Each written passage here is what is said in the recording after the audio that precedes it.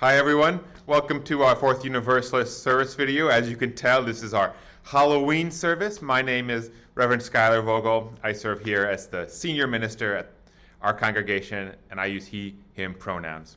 I'm so glad that you've joined us for this video. What follows are selections from our Halloween service, right on October 31st. In this video, you will hear a reading, my reflection, and then a lively discussion between myself and our Director of Religious Education, Ember Kelly. You're invited to check out the video in our audio podcast each and every week. It's posted on our website, on social media, Facebook, YouTube, Instagram, and your favorite podcast streaming sites. If you like what you see, we hope you will give us a positive review. You'll like or comment, share, and subscribe to help spread the Fourth Universalist media further. Finally, we acknowledge that our community here in New York City is located on the land of the Munsee Lenape peoples. This acknowledgement helps us continue the work of dismantling ongoing legacies of oppression, part of our eighth principle work. We hope you'll join us for that and for a service every week at 11 o'clock in person or online. Thanks so much for watching. Have a great time.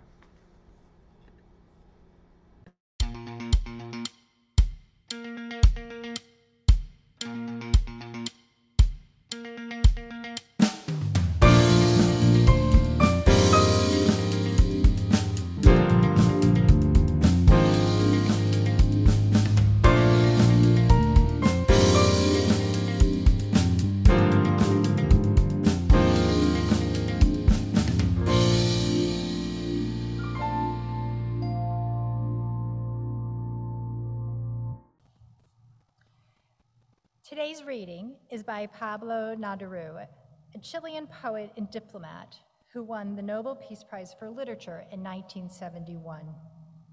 The poem we read today is entitled Lost in the Forest. Lost in the forest, I broke off a dark twig and lifted its whisper to my thirsty lips. Maybe it was the voice of the rain crying, a cracked bell, or a torn heart.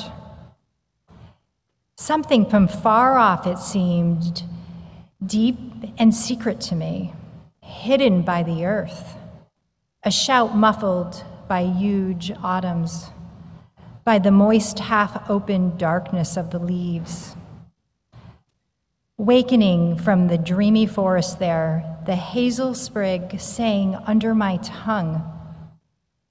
Its drifting fragrance climbed up through my conscious mind, as if suddenly the roots I had left behind cried out to me, the land I had lost with my childhood, and I stopped, wounded by that wandering scent. Many years ago, my family signed a 100-year lease on a small plot of land in the southern wilds of Wyoming. The annual rent was and still is $1. The land, which includes a cabin, is isolated, part of why it's only $1. And in ideal conditions, the drive is roughly an hour by dirt road to the nearest town and 8,000 feet above sea level. The terrain is mostly scrubby grasslands and sage, with pockets of forests and wooded groves. My father had driven cattle near there in his youth, spending the summers on horseback, steering them south to the factories. Decades later, the cowboys are gone, but the ruggedness remains. There is no cell phone service or telephones, no electricity or lights, only unheated well water and outhouses. The worst part, though, for me was always that the cabin was full of mice. We'd have to clean their droppings every time we'd arrived, from the sofas, the floors, but also the beds and the mattresses. I didn't want any part of that. As soon as I was old enough, I wanted out. I let the grown-ups stay in with the mice. I was going to sleep out in the woods by myself like an adult, where it was clean and I could do what I wanted. My parents were hesitant to allow this. There were bears in the woods and wolves too, also rattlesnakes. If something happened, they were far away, and we were all collectively miles away from any help. Nonetheless, they let me set up my tent at the edge of the property in a wooded glade of aspen trees. It was beautiful and picturesque, white bark, yellow leaves, all reflecting in the sun. I set the tent door facing the thickest part of the woods. It felt like it was the most interesting view, and where, if anything unsettling was happening, I could keep an eye on it as it emerged from that dense woods. But what seemed like a brilliant idea during the day felt different after the sun had gone down. That night, as I went to find my tent, I realized just how far away I was from everyone in that cabin. As I climbed inside, I noticed just how flimsy and unbear-proof the nylon sides of my tent were. Looking out, I could see only that thick set of trees. I saw only foreboding blackness. And there was a silence, which was unsettling, as was whatever would occasionally disrupt it, causing maybe some wind or animal in the dark. Would anyone hear me? I wondered if I cried out for help.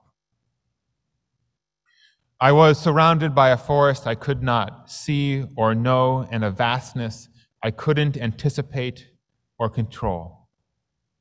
Closing the tent, turning off my flashlight, and falling asleep was an act of faith that whatever was out there in that dark quiet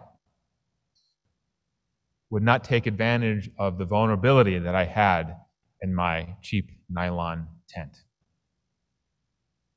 Eventually, I fell into an uneasy sleep. Sometime in the night, something ran into my tent. I woke up instantly. Even half asleep, I remembered that for a split second, the tent shook violently. One side compressed inwards before it returned to form. I froze, not wanting to make a sound. I stopped breathing, worrying that the sound of my breath to the silence out there would be heard. My eyes were open wide, searching for some sign of what was happening, but I saw nothing. And then I heard footsteps, the crunching of sticks and grass outside my tent. Slow and deliberate steps circling around me. Pause, step, pause, step. Then just like that, the tent shook again. I couldn't decide what was more disturbing, hearing the sounds, getting my arm hit as the tent moved in and out again. All was black and silent again. And I wondered, what was scarier? The sound of the footsteps or the silence when they paused? I imagined someone during that silence, something just standing above me in my tent, waiting. After a few minutes of holding my breath and listening with every ounce of my body and hearing nothing, I gathered the courage to quietly grab my flashlight. I found the zipper in the dark, making a little bit too much noise than I wanted. But I began to open the tent door. The zipper echoed in the silence. I peered out in the blackness. I could see or hear nothing. I picked up my flashlight, flipped it on, and pointed it outwards into the trees. And I stared. I saw eyes everywhere. Dozens of golden orbs piercing the darkness, watching me, not moving, but very focused. I could not see what those eyes were attached to or what bodies held them up. I could not tell what minds were staring at me and processing my emergence into their dark world. There was nothing for me to do but turn off my flashlight, slowly zip up my tent, and retreat back inside and hope for the best. Hope that whatever was out there would not decide to come in where I was. I woke up next in the morning, and they were gone. I still do not know what those eyes belonged to. A herd of deer sheltering in the woods? Maybe a group of cows that had wandered way beyond where they were supposed to wander, as cows are known to do. Maybe it was a pack of wolves expecting an uninvited guest to their territory. And yet, eerily, the next morning, I could find no trace of my nighttime visitors. There were no tracks, no pressed grass as deer or cows leave if they sleep, no droppings, no anything. When I told this story to my brother that morning, he joked that I must have seen ghosts or werewolves or forest spirits. You never know what happens in the woods at night, he said. That did not reassure me. Whatever it was that was outside my tent and disturbed my sleep, though he was right. You never know what happens in the woods, especially at night. Woods are otherworldly. Now today, Halloween, we think of it as a thin time. The ancients would talk about the veil between our world and the spirit world as especially thin today and especially tonight. It's a time for spirits to cross over, for our imaginations to run wild, where anything is possible. But forests and woods are thin places, too, and they always have been. They are places where the extraordinary happens, places of enchantment and magic, supernatural beings, and unexplainable events. Throughout history, forests represented a space physically beyond the ordinary and the predictable confines of civilization and human control. It's not a coincidence that in the very first recorded story, that of Gilgamesh, the hero confronts first. His first adversary is the spirit of the forest. As stories reflect the anxieties of their time and culture, surely it means something that humanity's earliest story, told by one of humanity's earliest civilizations, it means something that it wrestled with what it meant to leave the forest, move into cities, and yet be surrounded and still know really well the power of the natural world, those vast forests around their frail civilization.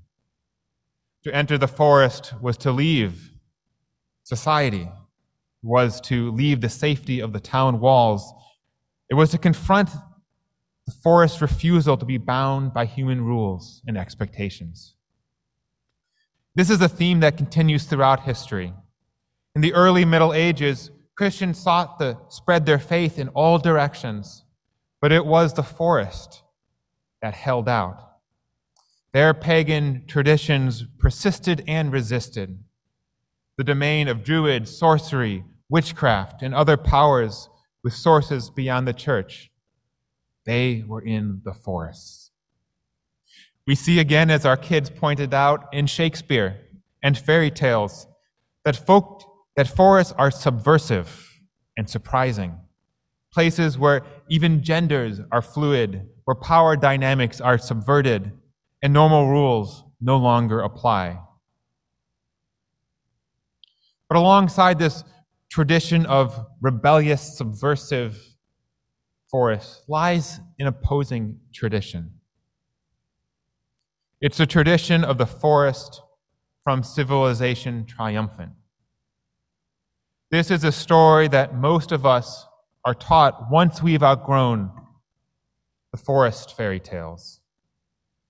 A forest of civilization is a place of leisure and peaceful beauty, a forest of morning strolls and rustic escapes.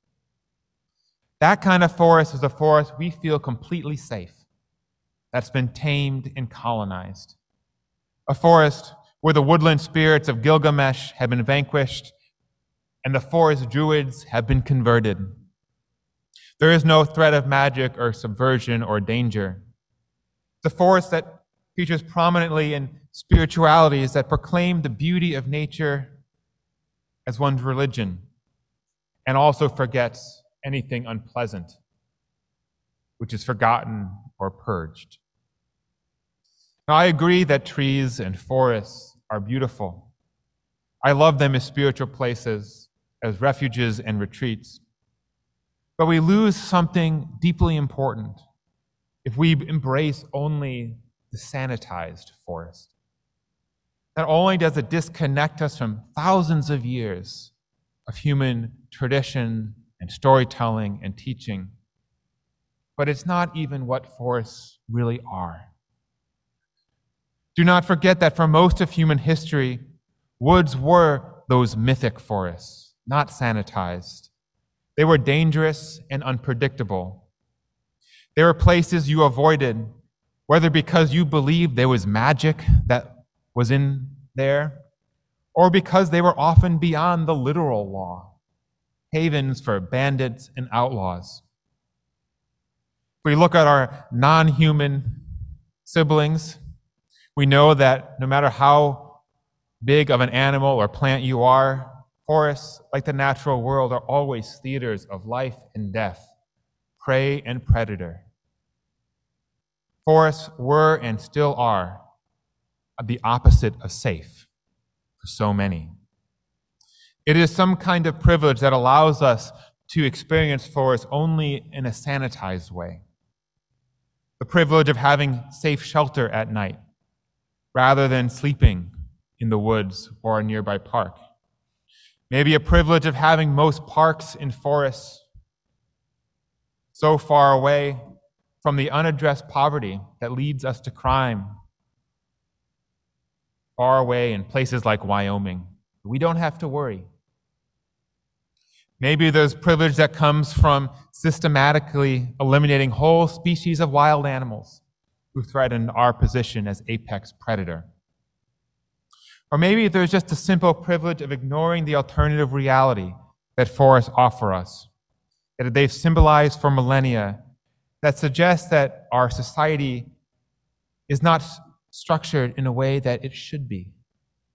That subversiveness of the forest spirit of Gilgamesh, the Druids knew, of Shakespeare and fairy tales, that there is a good subversion, and our society needs that kind of subversion, but it would require us to change in some radical, scary way. As Unitarian Universalists, we are especially at risk for creating a sanitized version of the forest. The temptation as a religion grounded in the Enlightenment is to fetishize the pursuit of knowledge for the purpose of control, using more flowery language. Forests, if they're managed and cultivated, they have their own gifts and their own beauty, but they're not wild. A spirituality that views forests only as respites and retreats, it ignores the radical alternatives they offer. A faith that sees forests as vehicles for peace and tranquility forgets the possibility of transformation. It's always occurring within. Whatever the reason, if we lose the historic and subversive nature of the forest, we lose its full power. The power offered also by Halloween, that within the thinness of worlds lies alternative and life-giving possibility. The wonderful thing is that unlike Halloween, forests are with us all year round. We don't have to wait for one day to get that experience. They are thin places that are there whenever we need them to break out of the normalcy of our lives whenever civilization wears us down. So the next time you are in the woods, whether it's Central Park or your local park, or in a grove someplace like the mountains of Wyoming, try and tap into that feeling of thinness that our society makes us skeptical of. Try to imagine where the magic is, where the enchantment might be, where the reason and rationality can fall away. Shed your modern desire for trees and woods to be tame, to feel peaceful and civilized. That you should feel like they exist for you and your needs, rather for their own wild, beautiful ways. When you are out there the next time, when you are out there at night or during the mid-morning or late afternoon, and you glance out into a thick grove of trees, and you see something that you might not expect, whether those are eyes staring back at you, you feel a shiver of fear. Stare at that in wonder. Let it sit with you. Stop to imagine the possibilities, the beauties, the subversiveness, and you will know what a forest truly is. And I hope you will be glad. May it be so, and amen. Hi, everybody. My name is Ember Kelly, and I'm the Director of Religious Education here at Fourth Universalist. I use she and her pronouns, and I'm so excited to get to join you for this fun video today. I'm calling it my look, the Eclectic Snake Queen, Witch, maybe. So it's a nice long costume name, and we had a lot of fun today with getting to have kids and a few adults wear some costumes to the service today. And it was just a really great time getting to celebrate the holiday. But we had a real interesting message thinking about forests. So Reverend Schuyler, it's great to sit down with you, but I got to ask, where did this idea come from? You know, it was definitely a challenge when you mentioned it to me, and I had to think about what to do for A Time for All Ages. Well, you did great, and I know we'll talk more about what you brought in for that Time for All Ages and how you made it easily accessible for kids. And I think a lot of it does start with childhood and how we understand trees and forests as essentially magical places. As I talked about in my sermon, this idea of Halloween being a thin time, and that forests are thin places, places where things are unpredictable, they're magical. We hear a lot about enchanted forests. And so I wanted to dive into this idea of forests like that, and also contrast it with, I think, what are so often these days sort of a sanitized, tame forests that so many of us talk about when we think about spiritualities of forests, and we think about going to the forest for rest or relaxation or to commune with nature. There's something missing in those characterizations, which is this other side of forest that has been really an ancient and almost an dominant perception of forests, which is they're not tame, they're not peaceful. They can be, but they also have something that's more wild in them that we can control. And so I think there is something lost when we only see one side of that coin. And I think Halloween, given that it is a thin time and that forests are thin places, seemed like a good time to reflect on this. I'm curious also, was there any resources you drew from this, things that you might recommend folks read if they're interested in thinking about something similar? Sure. Yeah. So I have 2 books here. I'll show them on my phone. If you can see. Oh, maybe that's not going to work. I'll just read them out. Maybe we could screen share this or add it to the video. I don't know.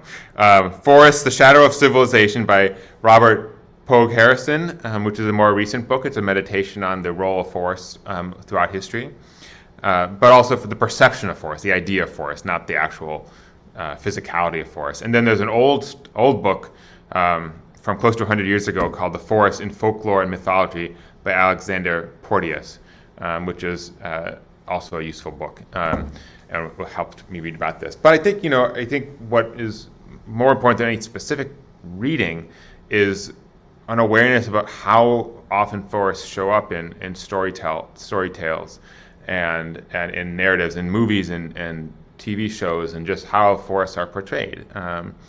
And we hear about it ever since we're children, right? About the enchanted forests and Hansel and Gretel going into the woods, right? I mean, there's just so many different avenues that would come up in the collective imagination that we have. So you can read those great books, and I think they're fantastic guides to the idea of forests over time. And also, we don't have to look that far if we're being curious about it. Well, if you're watching this in video format, I am going to have Reverend Schuyler send the picture so that we can include this screen share into the video. Gotta make sure that we have the picture, since you took all that time to take the picture of it. Well, I think it's really interesting for us as a congregation with, this big example of nature in New York City, like the big thing that people think of when they think of natural space in New York City, Central Park, right next to us. We maybe sometimes take it a little bit for granted that we have this whole huge space there. But it's also, while it's got its moments of feeling wild, it's also a very tamed, controlled sort of wilderness. It's not anything that's just wildly growing. It's got people that are constantly checking out every aspect of its ecosystem to make sure that everything's running smoothly. And so many of it's often the same case with like national parks, and so many of these wild spaces in the United States are under some level of control, that it's hard to find these wild forest spaces, these true wildernesses. Have you had experience? I mean, obviously you talk about this land out in the wilderness in your camping experience. Have you had any other experiences of this uncontrolled wilderness that have been really stand out to you in your life? Yeah, when I was back in high school, I used to go on these canoeing trips in northern Minnesota and southern Ontario, which were pretty wild. And they were, the longest one was 4 weeks long, without having seen other people who weren't in my group. It was a powerful experience, and I think it does connect you with a deeper sense of what wilderness is and what forests are specifically, because you are out there. Not that you can go many places in this world that are totally untouched by civilization, but I think part of what being human is looking for glimpses of things, because our own lives are limited, right? We're stuck in certain places and certain bodies with certain people, and so part of what living a full life is taking glimpses of things that we find compelling and powerful, and letting those glimpses fill out a larger picture that is our life and is the kind of life that is meaningful to us. So I do think you can find meaning in Central Park. I preached a few years ago about the difference between New York City wilderness and true wilderness, and I think that we have to make do with what we got. I think one of the striking, and this didn't make it in the sermon because I think it would have been too much of a divergent idea. But when I was in Ireland a few years ago, we went to Blarney Castle, and around Blarney Castle there is a forest, and forest in the sense that it is supposedly a magical place that has centuries of history and various things in it that you can see that are that recognize some thin place. I suspect that most of it is fairly curated, and that it's sort of created to appeal to this sense of wanting an enchanted forest, right? For tourists who come to Blarney Castle and want to have some kind of a sort of Irish magical forest experience with fairies and other things. But what I think is so striking about it is that they are trying to capture something that the human spirit really desperately wants, which is a sense of magic in a space, right? Entering into a thin space. and even though it's a manufactured version of that, it speaks to our desire for that. And it was powerful to be in it, even if it, even if some witch didn't actually sit in this, place and do this thing as a little sign said it happened, right? We want to believe that, and that speaks to, I think, what the human nature is, and also the benefit of seeing forests as untamed, right? That we don't have control over. We don't always want to control things, even though we think we do. The tourist sign is like I saw it on Wikipedia before Wikipedia existed. The tourist sign were the ones to spread that slightly modified information about a place. But it's interesting that you mentioned Enchanted Forest, because it connects it with what I ended up actually coming up with for the Time for All Ages, was briefly touching on some of the ideas in Frozen 2. And so in Frozen 2, Olaf, our beloved snowman semi-narrator figure, says to the group as they go to enter this enchanted forest that enchanted forests are places of transformation. And I think that this is true, and I think that this fits well with the theme of the service. What are some ways that you think that encountering this liminal space in forests can really help us to change and grow in ourselves? Yeah, I think they remind us that the world is unpredictable, that of a world that isn't cowed to human desires and control, that there are powers that exist beyond those that we readily conceive in our day-to-day life. And I think that there are, it's a bit, I think all good religions and all good holidays and all good stories help us believe in things that we might be hesitant to believe in when we're totally rational, conscious beings. And so I think there's an entrance into yeah, you said liminal space, into a dreamlike state, a sense of possibility that defies maybe what we think. And that's part of why, a lot of these child movies, Disney movies, right, they play upon forests as enchanted. It's no surprise that, Beauty and the Beast, Belle has to go through this woods in order to reach the beast's, territory. Or the Seven Dwarves live in a forest, right, with Snow White. These are all places that exist beyond the norm, and in those places we enter into, and we come into a different world. So I think you hear about this in the musical Into the Woods as well, right? This sort of playing in with fairy tale tropes, and certainly the Grimm fairy tales and many of the other fairy tales play on these notions as well. And I think part of what's so compelling about them is they remind us of things that children often know really well, which is that the world is better off when we believe in the possible and the magical. Nice. So I encourage folks to go spend some time in nature, especially during this wonderful fall time of year and during this thin time of Halloween. And Reverend Schuyler, thank you so much for taking time to sit down with me today. Thank you, Ember. Thank you all. Happy Halloween, everyone.